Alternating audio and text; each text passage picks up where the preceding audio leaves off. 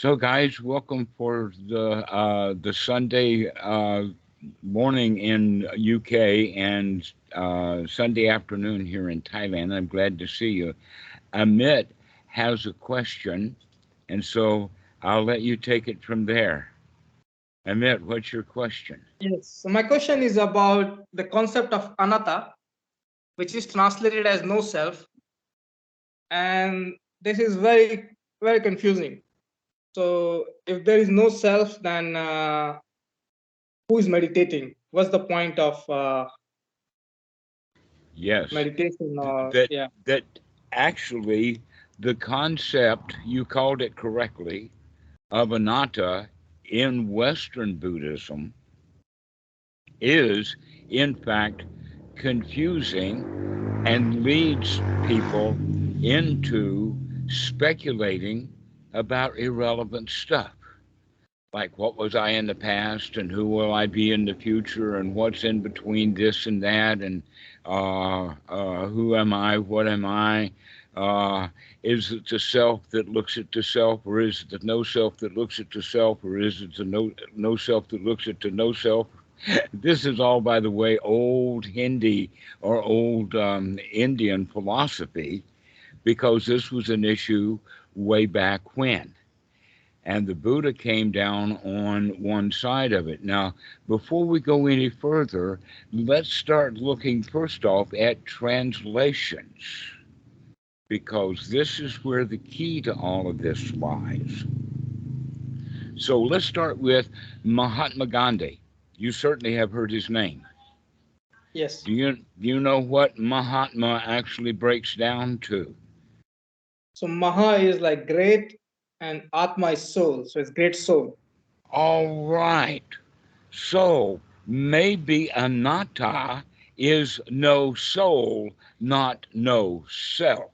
That it's translated wrong is the word self, where in fact the whole point of it in the first place was soul.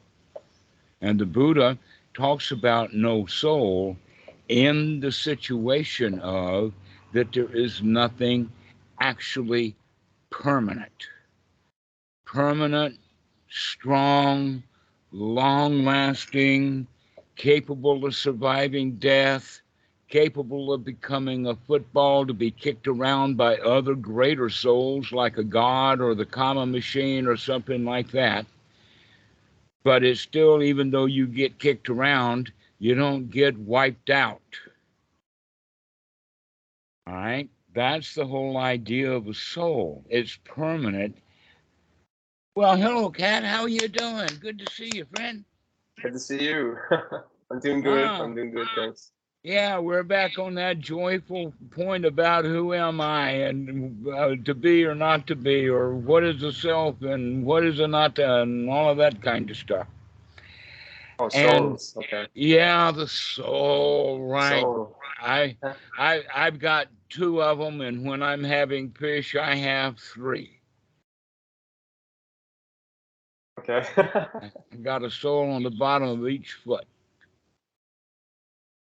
But when the foot's gone, so is the soul. And when the fish is eaten, it's gone too. So all of the kinds of souls that I know of are temporary, transient, subject to decay, dissolution, rotting down, disappearing altogether. But in according to one of my really, really good friends who's done the research that I didn't have to do, he says that it came in at about 800 BC, when there was a time in India where the Brahmins were being really cornered about why they should own all the land. And the reason they got all the land is because all the people who did have land over time died. They wanted the funeral, and only the Brahmins could do funerals. And guess what their funeral fee was? And is that not true still in India? Anybody here in India know about that? I mean, it's still a tradition. Yeah, it's still going on. Well, they were challenged with the point of, well, why should you do the ceremonies? I mean, Joe Blow, he's got even a machine to help burn up the bodies. Why don't you let him do it? And the Brahmins would say, oh, no.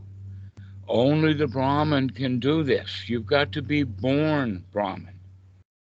That you were not Brahmin, you were not Brahmin because you were not born Brahmin, and the reason you were not born Brahmin is because you're not as good as we are. And we're the ones who do the religious ceremonies. Okay, so this is how it got started. And so then the next question would be, well, what was it that determined how you're going to be reborn? And here comes the whole issue of the law of karma and the idea of a soul just merely for political power way back hundreds of years before the Buddha's time. But it had controversy then. And the Buddha was only one of them who had points of controversy. That, in fact, you could go so far as to say that by the time that the Buddha was born, they had an equivalent of what we would call modern philosophy, with the universities full of philosophers philosophizing about what the Brahmins would say, just like the philosophers of today keep pondering over what the Catholic Church said centuries ago. So we can take it from there then that when the translators ran across this word anatta, they were all Christian, by the way, and they believed in the soul, and they're not about to go translate this word anatta correctly. They're going to make it really ambiguous and hard to understand. So they're going to translate it as to no self, which causes a great deal of confusion. Okay? Because the whole issue of it being a soul or not is whether it's permanent or not.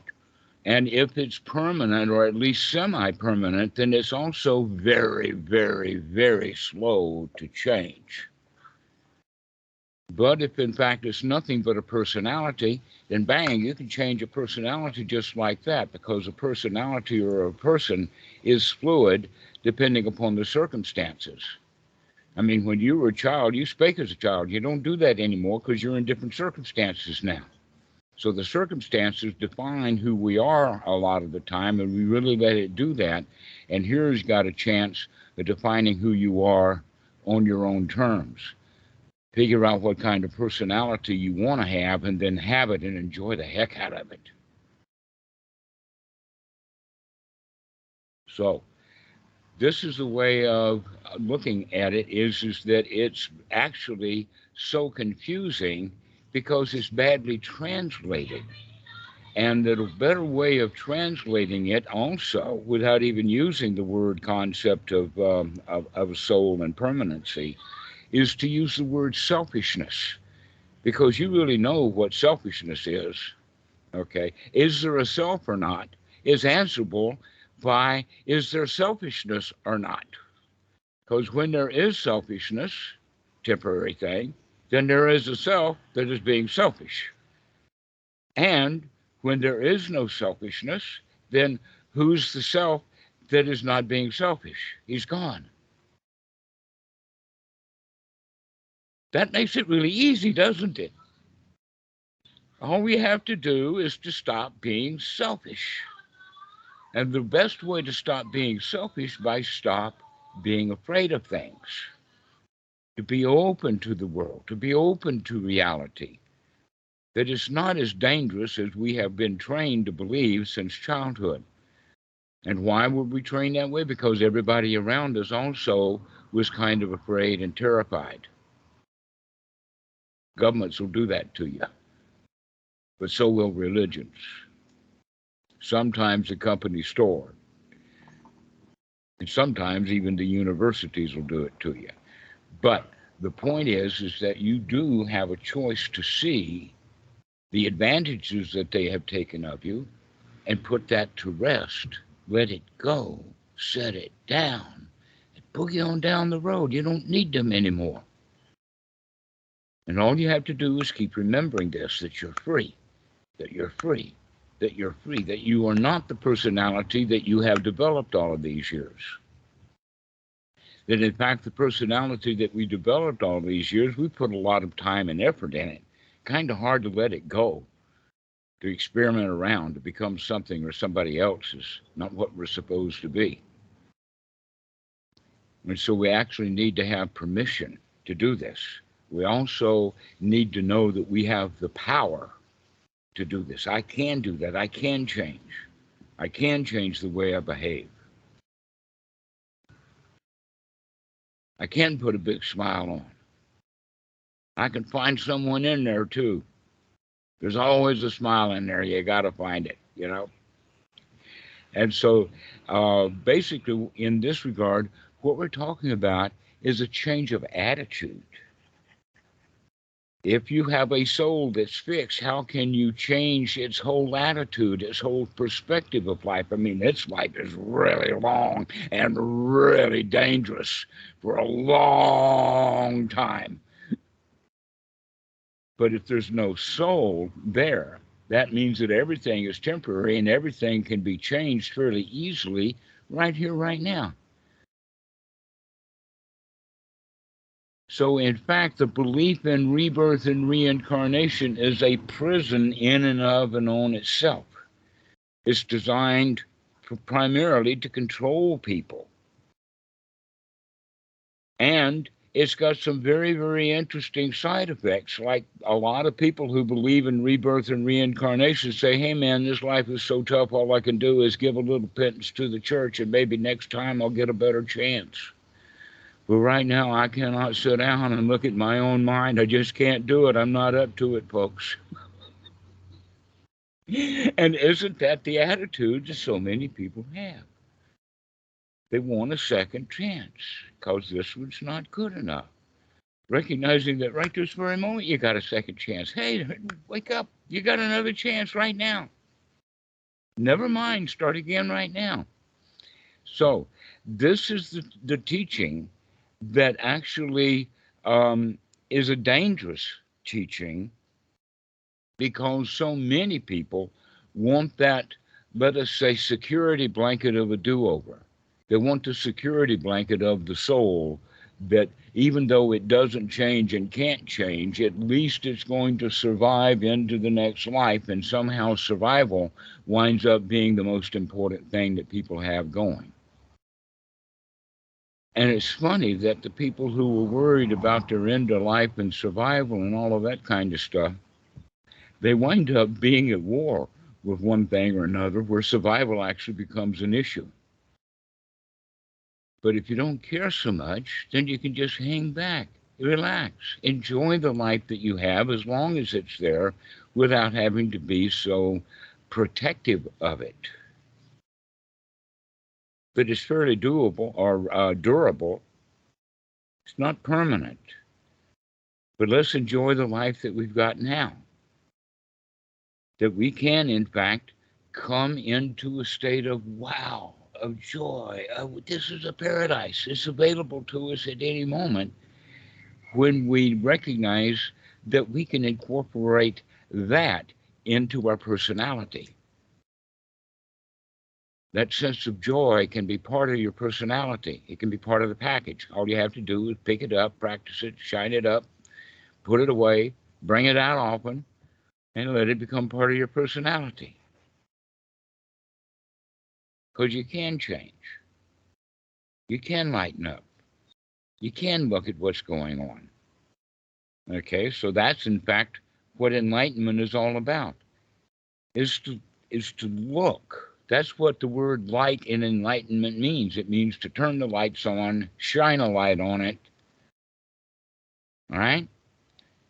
Why do we do that? So we can see it. All right? So the light that we're going to shine on it is the light of awareness. We're going to shine the light. We're going to look at what's going on. And what we're going to do is we're going to wind up finding what's in there that's heavy. We're going to go look for the heavy stuff. And now the second part of enlightenment is to lighten up by letting go of the heavy stuff. And now you're really strong because you've been carrying around all of that heavy stuff with all of those thoughts all the time. The Buddha talked about it in the sense of burning by day and smoldering by night, which means the dreaming. And when we put all of that stuff down, we are boundful with energy to the point that it's hard to sleep because you're not weighting yourself down with all that stuff that you thought was you, which was just merely part of the baggage of personality. And who is a personality? That's me. So they think. Oh no, whatever the me is not the personality. That in fact the personality is better stated as your image to the world of what you think you ought to be. So we're following the rules there. In fact, it's the superego that determines our personality, not the id or the child underneath. The natural self is being bossed around by your rule system. And there's freedom from that. You can become free from that so that you don't follow your own rules anymore. You learn to live naturally in this present moment, leaving that with the only thing that we've got just right now. And right now, I can be anything that I want to be. Jason, Jesus. Okay. Hello. Hey. Yeah, I have a question about the superego when you mentioned it. Recently, I was in therapy, and I had this, this empty chair from Free Spells. It's like the Yes, empty yeah. chair. I'm surprised people are still doing empty chairs with blitz pearls. I know all about it. He was a hot dog when I was in training. Yeah. Yeah, well, I did this like a month ago. No, sorry, 2 months ago. And ended up, sorry for my English, I had to explain it in a way, maybe You're it's a doing lot just of fine. mistakes. So ended up that the underdog was trying to strangle the top dog. Uh-huh. Like, I was so angry about the top dog always like telling me like every second what it was wrong, guilty or whatever, you're guilty, whatever. So I was asking to myself, is that what I think I am, the underdog, or the top dog, or who I identify with? I'm not sure about it. This is for me is confusing. Well, that's an important point to come to. That's an important question to first ask and then stop asking it. All right, and here's what I mean by that. I'm playing with your leg, of course. I mean that you're in a dog fight.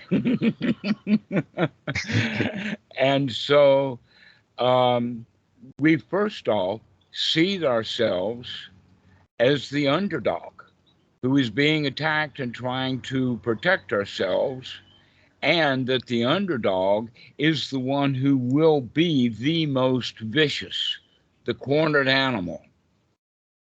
Okay. Mm. The winner is kind of playing like the mouse, like the cat with the mouse. The cat's playing with the mouse, or in a way, even a mongoose will play with a cobra because the mongoose got thick fur, genetically kind of immune to the poison, and also he's there fast.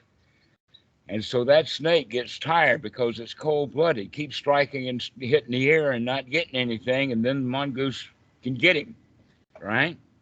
But in the beginning, we think that it's all a great big battle. Top dog, bottom dog, all right? So whenever the loser is losing, they're the ones who will get the most vicious, the cornered animal. Okay, you can see it in politics, especially in the United States today. You can just guess which party is the most vicious and figure out whether they think they're top dog or whether they actually understand that they're on the bottom, right? So that's the whole point of it is that human standards will vary depending upon whether you're the top dog or the underdog. That if you feel oppressed, in other words, if the merchandise in that store is too expensive, then it's okay for me to go shoplift part of what I buy. You ever had that thought? Wait. Let me think about that again. Okay, Can you repeat you've it, got please? you've got a store. Okay, a business that sells stuff like a Walmart or Kmart or Tesco, whatever, and you think that their merchandise is too expensive. Mhm. Therefore, that gives me permission to shoplift part of what I buy from them. Okay. It's okay to put it in my pocket because I've already decided that their stuff is too high. You see, I've taken the victim's position. The victim is often the most violent because the top dog, he's already on top. Why waste the time? So even when you see people acting vicious and still look like the top dog, that's what we call a bully. The one who is, no matter how much top dog in reality he is, he still feels like he's the underdog. That's why he keeps fighting back. Mhm. All right. So here's the point, though. Both the underdog and the top dog are in dukkha, but the top dog's got a much easier go of it. So the first thing that we're doing in the Dhamma is gaining ourselves into the top dog position of getting our self-confidence, getting ourselves understanding that we can handle that dukkha. But eventually, we'll give that role up in the guise of, well, hey man, I don't have to warrior against dukkha anymore because I don't see any. So I can just now relax completely. Okay, so that's the end of it. Is that we have to go through this phase from negative or on the bottom on to the top, and then almost like a launching ramp up to become above the world. So another example of that would be I've heard the expression, everyone is an emperor of their own pile of dirt, right? Are you going to be buried under your pile of dirt? That's the victim. Are you going to be clawing your way to the top? That's the winner. Or are you just simply going to sit on top of the world? That's the transcendent. That's the noble. And all three of them are merely attitudes. And so we have to gain from that attitude of I'm buried into my stuff into I can get out of it into I am out of it. So in the dog fight, you're out of the dog fight. You're not a top dog and you're not a bottom dog anymore. Let the dogs fight. I don't have a dog in that fight anymore is the way to look at it, okay? And so there's a lot of expressions then we can come up with that will help this. And one that I like very much is the one, not my business. Okay, that politician is a thief. Not my business. That politician may be president someday. Not my business. Oh, they're banning the books in that particular school over there. Not my business. Oh, the global is warming. Well, I can handle the heat. That's not my business. Okay? This is the beginning to realize that everything out there that I can't control, I can't control. Why do I keep wanting it to be my business when in fact it's actually not my business? All I have invested is an opinion. And that opinion hurts when I don't get my way. That's so true. And so the easy way out of life is to stop having opinions about other people and other things. That this is actually the two-step process that we have. The first one is the personality view is the first fetter, and then this second fetter is our relationship to the world, including all of the rules that we've had. This is what the Buddha called Sila Bhatta Paramasa. And these two things run and circle around each other, and the way that they interact defines who you are. Or another way of saying it is the way that the child inside reacts to all the rules that the child has picked up over the years. And we pick up these rules to oppress ourselves into a box that we think we should be in so that we can be safe there. See, the ultimate thing is to avoid punishment, is to not get caught. There's two ways to not get caught. And we all do both sides of that. Sometimes we don't get caught because we don't do it, and sometimes we don't get caught because we're good at hiding it. Okay. And we don't want to get caught. We don't want it to be exposed. We want to continue to hide it. And when those are psychological things in the mind, we don't want to know. We go into a state of denial. That's why the second noble truth is better stated, is that the cause of suffering, greed, ill will, and delusion. It's not so much of simple ignorance, because simple ignorance will listen to the facts. No, it's the delusion. We've already made up our minds. And an example of that would be, for instance, arguing. People who argue almost all the time, they're in a game of yes, but. And no matter what you say, they'll come back with something new, something different, even if they contradicted themselves just a moment ago. And they argue and argue and argue. And when you confront them on the argument, what are they going to do? They're not going to say, hey, yeah, that's right, I argue too much. No, they're going to start arguing again.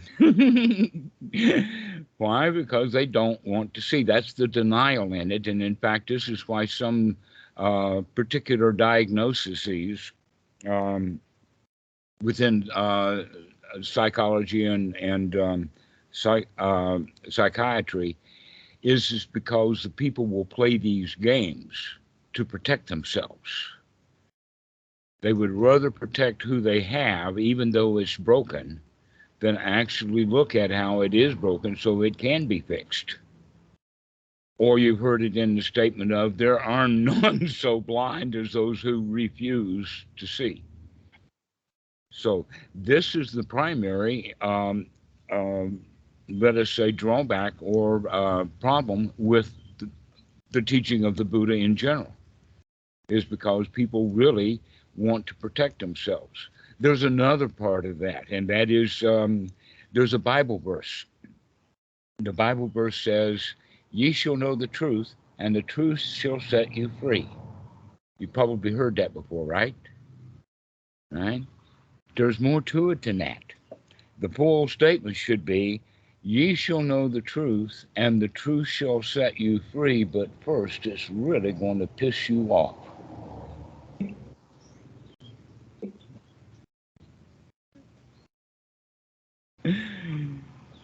Okay, and that's the second noble truth right there. That's it. We are in the state of denial and we don't want to see. This is why part of the path of the sotapana is the one who says, by the way, if I don't look and accept what's wrong with me, I'm not ever going to change. I'm going to continue to deny it.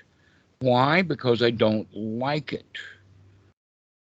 So what in there we go is that we can, in fact, make friends with our dark side, to go in, explore, find out what's really there, and accept ourselves the way that we are, because we actually are good enough.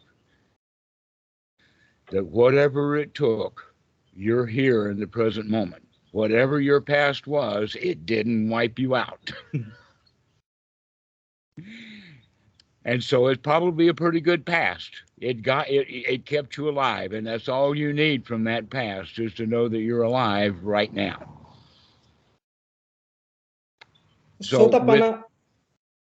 Yes, go ahead. Sotapana is the one with you talk about two fetters, right? The first one is a personality view, and the second one is Sila Pata Paramasa, so Yes. rules and regulations.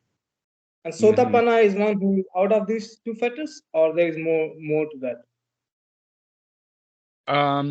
I would say that the short answer to who is a sotapan would be someone who is absolutely dedicated to the Dhamma. That's all he cares about. He walks the Dhamma, he talks the Dhamma, he thinks he wants to be a meditation teacher. He actually is a meditation teacher. He won't shut up about the Dhamma. And he is delighted with the Dhamma. He sees the Dhamma in everything. And he's enthusiastic about it, wildly enthusiastic. He'll tell anybody who calls him on Skype to talk about it. Okay, so this is what the sotapana is really all about, but underlying that is the willingness to look at the warts, to willing to look at what the problems are, to be willing to look at all of the things that actually do cause pain when I can't see them. And I can't see them when I refuse to look at them. Now, this step, which by the way is step 4, is right smack dab in the middle of the sotapana. It's interesting how we've worked this thing with sotapana in here. Now, let's go to the key ingredient. And the key ingredient then is the step 3, which we haven't talked about yet. We've talked about step 1 in the sense of personality view. Who am I? The actual answer to that is I'm a moving target. The second fetter is there is danger out there, and you picked up on it and kept it around.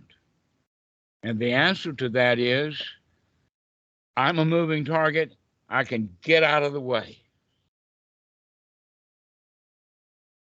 That's how we handled the Sila Bhatta Paramasa. We could see it and get out of its way.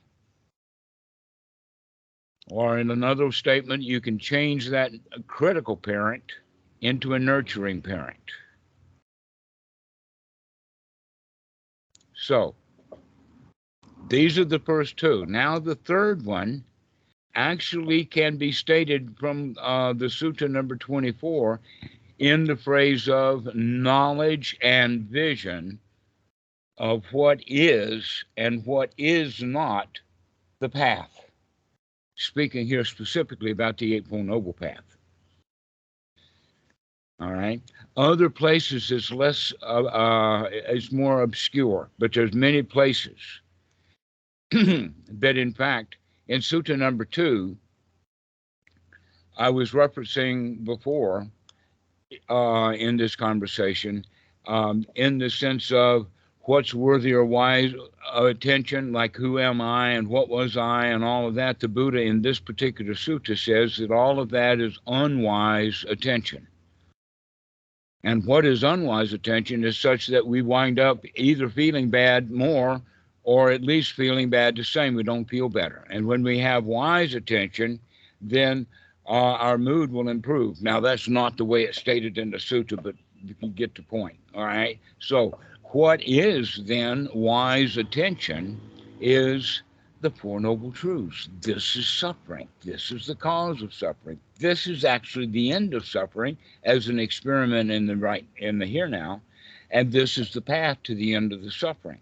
The Buddha says when we wisely investigate and wisely see, which is back from the point that I was saying before, the Sotapana now is the one who is dedicated to the Dhamma.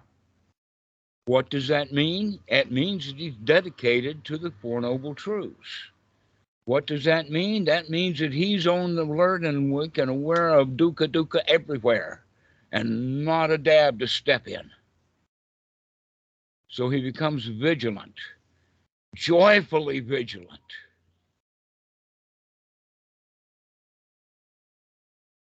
So that, and why is it joyfully vigilant? It's because he knows now without a doubt, he has the knowledge and vision of what is the way to live our lives and what is not. And what is not the right way, the way that we've been doing it. And what is the right way? Wake up and take a look. Wake up, pay attention. Wake up and look at what you're doing. So, once we come to that stage, only then are we ready for this step 4 that I was mentioning, which is the finally the ability to happily look at our own crap.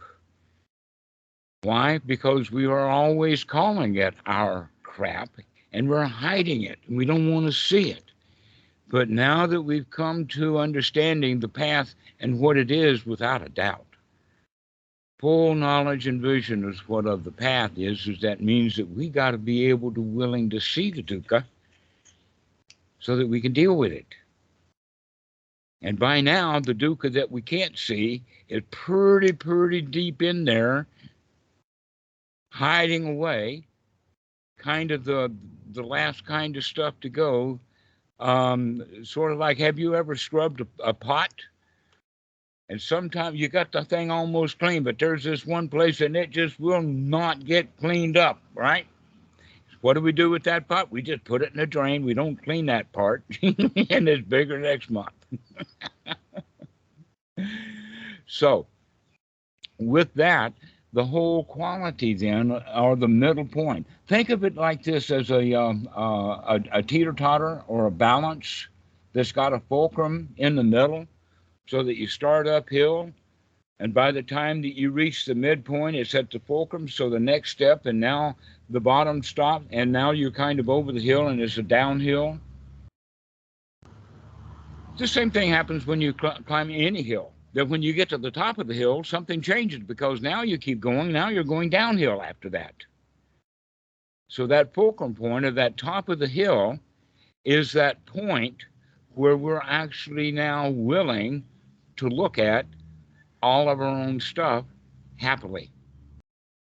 Aha, I see you, Myra. Really. When we really become happy and willing to look at the worst dirt we've got and accept it happily. Yeah, maybe I've killed 300 or 400 people. That's all right. I'm stopped doing that. That's not who I am anymore. I don't practice medicine anymore.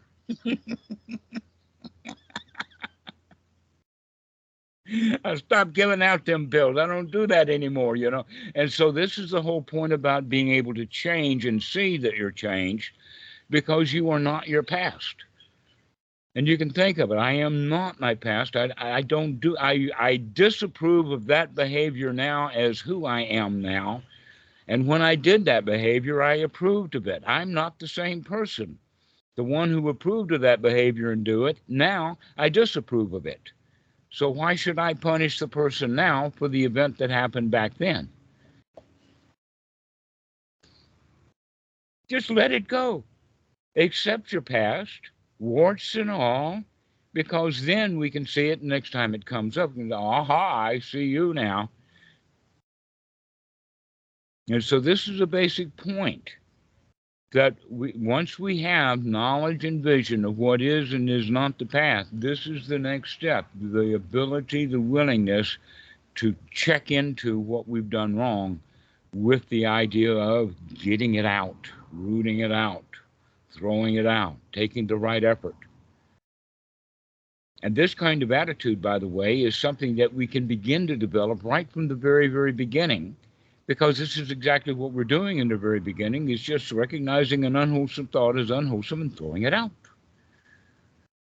And now later, we're going to be able to go something to deep ideas and concepts and things that used to run our lives and say, hey, I see this too, and I'm going to throw that out. A whole conceptual system can be thrown out because that conceptualized system was not who you actually are. Who you are is a moving target. You are not a fixed personality. You do not have a destiny until you've practiced one. And a lot of people practice. They practice and practice and practice and keep having a particular destiny. But in fact, you could say that the thoughts lead to speech, which leads to action, which leads to habits, which then leads to destiny. And so people do create their destiny by doing the same old stuff, reacting over and over again in the same way, instead of making choices to play. Everything's a new toy. Let's play around. Let's not have fixed ways of doing things anymore. Experiment. Have fun. Find that wow factor, because it's in there someplace.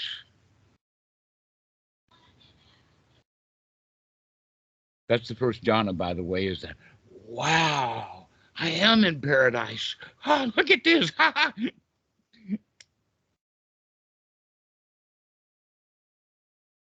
And so we can bring ourselves to that. by recognizing that we deserve that there is no repercussion for it. So you have the power, you have the potency, you have the permission, and you also have the protection. What is the protection? That, hey, your life can be wonderful, and that's okay. You're not going to have to pay hell for it because you have heaven now. You can go ahead and have some heaven and have some more heaven. It's up to you. There is no hell to pay. That's just an old rule. How many of you have that rule? Oh, there's hell to pay.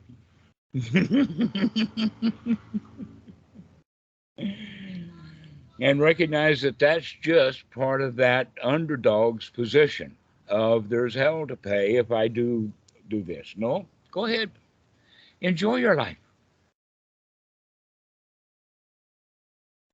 Yeah, Yes, go she's ahead. using, yes, complete. This is completely true. This we did this as well. This polarity exercises. So like going to the dark side, and embrace the dark side, embody the dark side, and that was the moment that I say, well, this is just not me, and this is not as important as I thought it was. Before I was like, oh, this past I have is so heavy, I'm gonna carry it forever, like a chunk of whatever. It's not. I once you go there, it's like, well, it's not so important. It's nothing. It's nothing there. It's just the.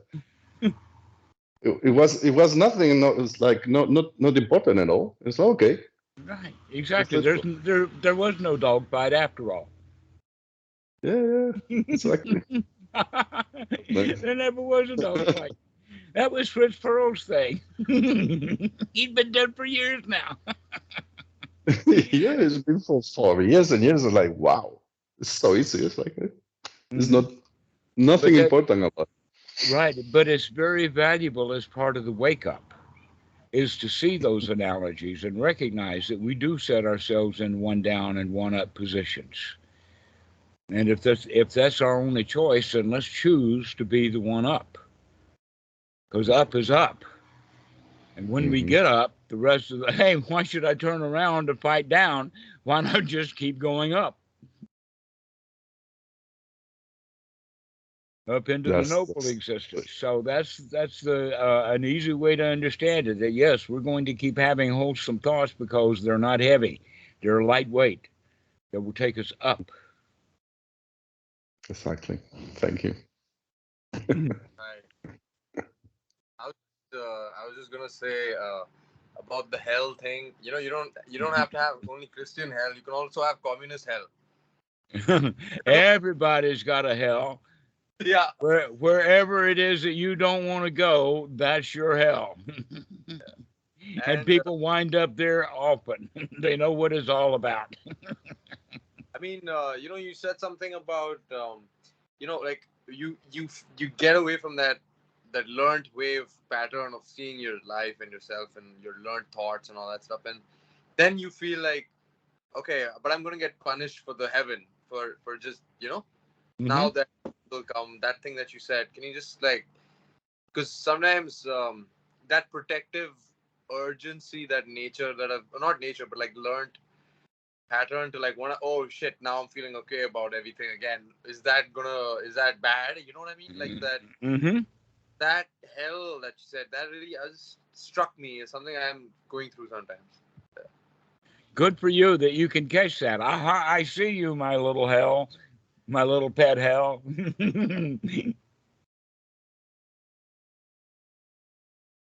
My favorite little pet hell. Yeah, I see you. So you want to come and jump in my lap and burn me, huh? I know you. And so when we can see the stuff like that, it takes the power out of it to overwhelm you and turn you back into a victim by being able to play with it like it was a toy. That puts you in the position of being the winner, being on top. I mean, it's just what, a little bad feeling. I mean, it's just a hell. There's nothing to it. I got a joke, by the way. The Christian and the atheist was standing on a street corner as a Buddhist walked by, and he heard the atheist say, there ain't no hell. And the Christian answered angrily, the hell there ain't. And the Christian mused as he walked by, he says, hell, they're both in it. So anytime that we get hot, that's a hell. Anytime that we get in a position of not liking something. I mean, think about the qualities of hell. What is hell? A lot of people have the idea that it's pain, but basically the reality is that it's that we really want out of here. Even if I have to die, I want out of here, but I can't die. Somehow or another, I'm in hell, and I don't have any control over it. So hell is it's kind of like a prison, and it's kind of like a feeling of insecurity, and that in fact a very perfect place to describe that people understand that's so close to this condition is an airport. I mean, there you're trapped. You don't like anything. It's crowded in this hell. And so they put big, expensive architecture, thinking that all these rats on the ground are going to think, oh, this is a heaven because the ceiling is so high. But everybody knows that every airport is hell. Same thing with train stations. How about doctor's office waiting rooms? Is that a hell or what?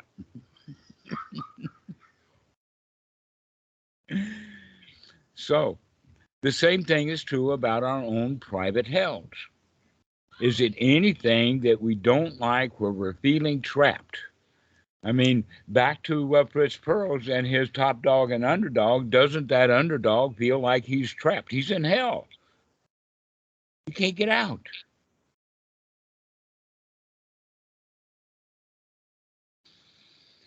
And so we get into that kind.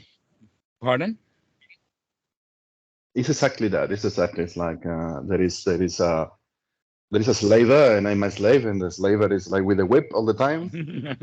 Yeah, exactly. I think Kaisel has the hands up, and can you see him? Oh, Kat, you got your hand up. Oh yeah, I was gonna say something came to my mind. I was going to say why, yeah, the sense of feeling punished when you're in a really wholesome state, and there is this very underlying sense of I'll be punished if I share this with people, you know, like it's a weird feeling of you're going to be punished if you express how good you feel inside, and if you just keep on the mask of the don't just blank out, then everything will be safe and okay, you know? Okay, does it have any of the quality of I've got a secret? Yeah, a little bit like, yeah, like I feel really good, but I know if I start showing this, it's gonna kind of freak people out. Mm-hmm. I know. And yet you don't, because you assume that they'll freak out. Yeah. So you don't go around experimenting to see if you can find people who actually like it. I never have before. I think that's why it's still very underlying. I've never found people that have that quality or that wholesome. Well, I would highly recommend go find some Asian people to be around, especially those that are what? Southeast Asian people are friendly like that. I understand that there are parts of England where friendly people are hard to come by. In fact, Jerry mentioned something to me about treating policemen very happy and pleasant. And he says in my neighborhood, they'll take that as manipulation and bash your head in just for the fun of it. And so it does. They think you're joking with them. They think you're the phrase in the UK is like taking the piss with them, you know? Like you're just trying to play with them, poke at them. Right, taking the nice. mickey out of them. Guess what? We are. We are. Deep down inside, we are. And they know it.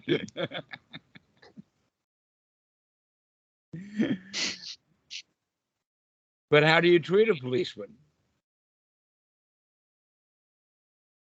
I mean, That's exactly yeah, in a way, you have to be very much on top of the game, because I'm asking a hypothetical situation, and the answer to that is you got to be alert and awake on the ground so that you'll know how to handle it. But wait a minute, isn't that true about everything? Every encounter? Is to stop acting like we normally act and start acting with strong intention to avoid dukkha, to take the easy way out. That's the way of saying it. Always look on the bright side of life is another way of saying it, but that always in there means that if you don't do it one time, then you have to feel bad. But then you're feeling bad right now, and if you'd look on the bright side of life, you wouldn't feel bad about making a mistake before. So the whole point is that continue to live in the moment, because the moment is quite nice. And so in that regard about weighing to handle the police is we'll find a way to do it. We're here. We're watching what's going on. We'll find a way of treating him with respect so he can get what he needs. But we can do that with everybody.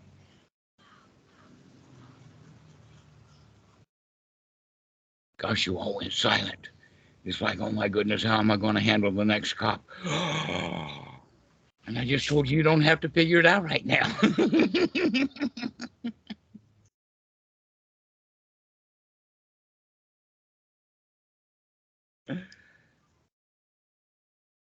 But the whole way of doing it is to remember to come back and be in the present moment, the present pleasant moment.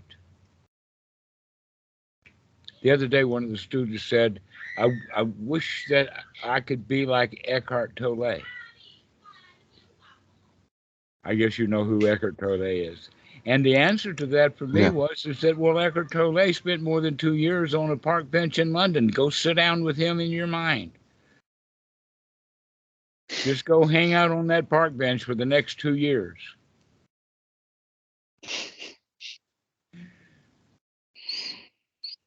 That's all you have to do, is nothing at all. Yeah. Recently, I started, after 3 years of practicing, I started with Goenka, and a lot of Goenka stuff and dukkha related practice. Like 2-3 months ago, I started to feel good in the present moment. It's actually like a really nice. It's actually like a really nice. After 3 years, it's just a couple of months or so. It's like coming back, and everything is like, wow, it's like a refuge of everything. Well, you can give yourself credit for all of those skills that you developed in all of those years when you were practicing almost correctly. Almost. And so you were, you were developing sati. You keep coming back. Never mind, start again. Goenka's famous for that one. When the mind wanders away from the breath, never mind, start again. Been there, done that. Okay, so that whole point about the sati, to remember to keep going through the body scans. That's the important thing, is to remember to be here now. Because you can't be doing a body scan on the body that's dead and buried. You got to do it on this one, right here, right now. That you can't watch last month's breath. You got to watch this one right here, right now. So there's a whole lot of really good qualities within the teaching of Goenka. Don't sell it short. Yeah. He just didn't know about how to add a teaspoonful of sugar to his medicine ball. Yeah. I mean, I'm very grateful, but that was 2 years very hard ones. They were hard ones. Well, now you don't have to work hard anymore. No, no, no, no. No, That's so the whole easy. point. You've gotten the skills now, so you can say, never mind. Really, never mind, start again. Rather than, never mind, start again. That was super funny. Yeah, we can make it. Never mind, start again. Hmm. It's all a matter of attitude. Yes, Amit, go ahead. Yeah, yesterday I was watching an interview of neuroscientist. Is Jill Bolt Taylor. So she's famous for very popular TED talk. She had a left brain stroke, so only her right brain was active, and she took like 8 years to regain her left brain. And she was saying that she was quite in a bliss. She was in a very, and then in this talk she was talking about that there is this left brain and right brain. They have their own personalities. The left brain is the one which is more about these rules and regulations, putting things in a boxes. How I am doing. How is my personality looking? And the right brain is more about enjoying the moment. And I was thinking about. So she also wrote a new book called Whole Brain Living. And I find this is very kind of similar to this idea of samadhi, right? To have like all the parts of brain are in union with each other. They are balanced. In harmony I would don't know be a what, good way of saying in tune with yeah, each other. in harmony, in tune. So I was thinking that okay, what we were discussing now is also kind of fitting quite well with the our current understanding of neuroscience. Different part of brains with different personalities and Yes, actually, the left brain, right brain um, was a concept that was actually quite old. That back in the 1960s, they were still doing lobotomies and things like that that they stopped doing, as well as they developed a more holistic part, like the frontal cortex is all frontal cortex. There's no reason to cut it in half and say left brain and right brain. So um, there is quite a lot to be said, though, about the evolutionary development of the brain in the sense of the old, what they call reptilian brain, the anterior cortex, which actually looks like the brain of an alligator. And then over time, the mammalian brain, which we also call the temporal lobe, which is the place where we learned to cooperate and communicate with each other. And then the later development of the frontal lobe was what makes humans humans. Even the other mammals don't have it. But dogs have a language. Actually, dogs have fairly complicated language. Uh, Many animals have a complicated language, and that many animals are capable of learning a lot about human language if we would teach them. Just like we would teach a child, we could teach a dog to know the difference between a ball and um, a rag doll or things like that. So we just don't bother to teach them at that level. But we have that same part of the brain as they do. We're just more capable of remembering a whole lot of other stuff rather than the animals. But other than that, we're just other animals on the evolutionary train, or who knows what's going to happen after that. We're just kind of, you know, doing our thing as humans, and that in fact the humans have a much higher opinion of themselves than they deserve, both at an individual and a collective level. And so, um, this is part of the reason why we wind up being so miserable is because we set standards for ourselves so high that we watch TV and we see an Olympic champion And now everybody wants to be an Olympian champion, and everybody feels bad because I can't be an Olympian champion. We go from one that thing to the next, feeling bad because we keep finding stars in various places, no one of which we can actually match up to. Where the reality of the situation is, hey, I'm good enough like I am now. I don't have to win any contest. I've already won all the contests I need to win. Let's stop having contests. Let's stop trying to figure out who I am by comparing myself with others. Because that's loaded with dukkha. And so that's that back to that Silabbata Paramasa. Let's stop comparing ourselves or competing with other people. That if the whole teaching of the Buddha is all about friendship, then once we are able to make friends with our own warts, once we make friends with our deep, dark, dirty past, once we recognize we're actually just ordinary people like everybody else, who all of us feel guilty or honor bound about whatever we've done in the past, we recognize we can just get rid of it, just throw that out. Just be okay. We're all right. We can live in the present moment happily. And that's all there really is to it. You're alive. Enjoy being alive.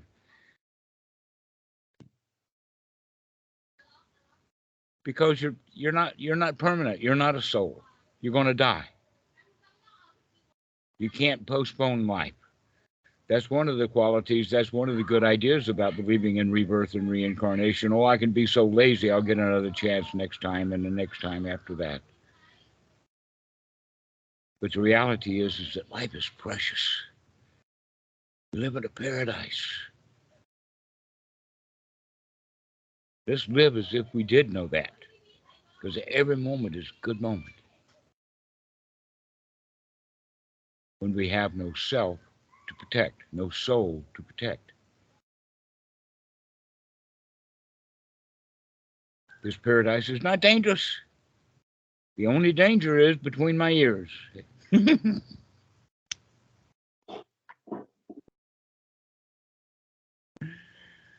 So, what do you guys think? What about no self? Last thing I can say about it is sometimes you feel like a nut and sometimes you don't. That was out of a television commercial for Peter Paul Almond's Joy. Whether you feel like a nut or not. Okay? So sometimes you're selfish and sometimes you're not. Sometimes there's a self and sometimes there's not. Wakey, wakey, watch what's going on, because if you become selfish, that's painful. I don't want to open another long discussion, but why are so many other traditions talking about higher self all the time? Like the higher self or the ultimate self. Well, they're just being jealous of those who already have that higher self. What is that higher self? The noble, the one who is capable of saying, hey man, I'm on top of my game. They're jealous. They think about a higher self rather than just saying, hey man, here we are. It's all a matter of an attitude. But everybody else, instead of hearing that as a stupid spiritual argument, as spiritual materialism, they'll get all magically minded and saying, oh, that means that there's a self up there someplace, a higher self. Maybe a God, maybe I'll be something special. So that's where a lot of this idea of higher self comes from, is the Hindu Brahman, or it's the an ideal existence, this out of reality. And we can't get an ideal existence. We can't get a permanent, perfect existence. But we can darn sure enjoy whatever existence we've got. While all of them people are looking for a higher goal, a higher self, they're not experiencing with great joy the existence that they do have. It's not good enough. But you've got a choice. Cat, you've got a choice. Is your life going to be good enough right now?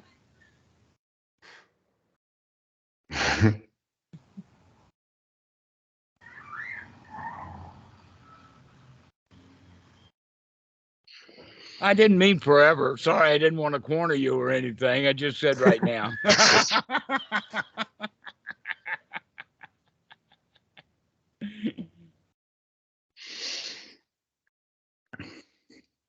The emperor, the phrase of the emperor of the own pile of dirt. This I think it got this clicked something in me a few when first time I heard a few months ago. This is key thing. This is I feel is a key thing. I think is it locutara the locutara this word. Lokasara, right. That's actually the word that is translates to above the world or to the supramundane, Yes. above it This all. made to be this Arrogant. to me is yes. Yeah, but this works. This works. The practice were different after that. Like, okay, I can be on. I mean, instead of putting all this dukkha in my face and everything, was like more like, okay, I can maybe just look from above. Is nice.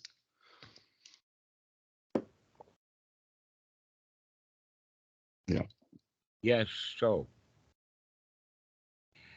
basically, we could also go down to the point of once we see that the top dog and the bottom dog are only mental attitudes, nothing more, then there's really nothing to it all.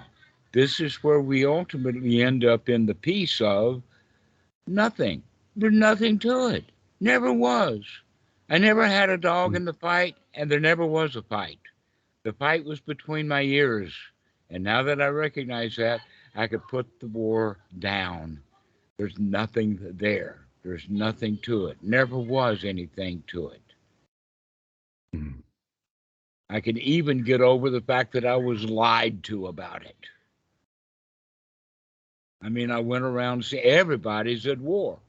Everybody's either a top dog or a bottom dog. Whether you're on top of your game or what. I mean, whatever CEO or president of whatever country and whatnot like that, you still feel like a bottom dog, no matter how high you climb. You got. I mean, if even if you're on the top of the heap, you got people that's pulling on your pants legs, pulling on your belt. They're going to pull you down. Why? Because you're on top, and they want to be.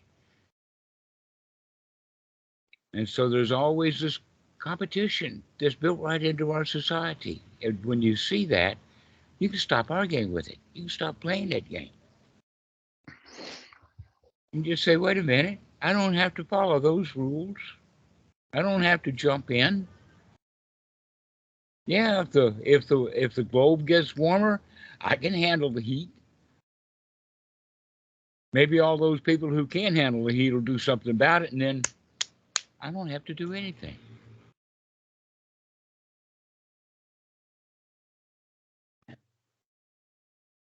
Just take it easy. The easy way out. The easy way out is that there's nothing to it. Just let it go because there was nothing to it in the first place. We thought it was heavy. We thought it was important. When the only thing that's important is this next breath.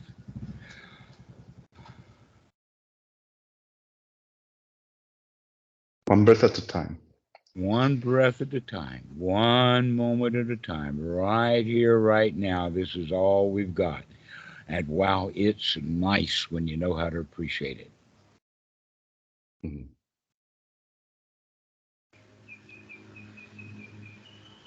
So, does anybody have any final? How about Amit? Do you have anything to say as we finish the day?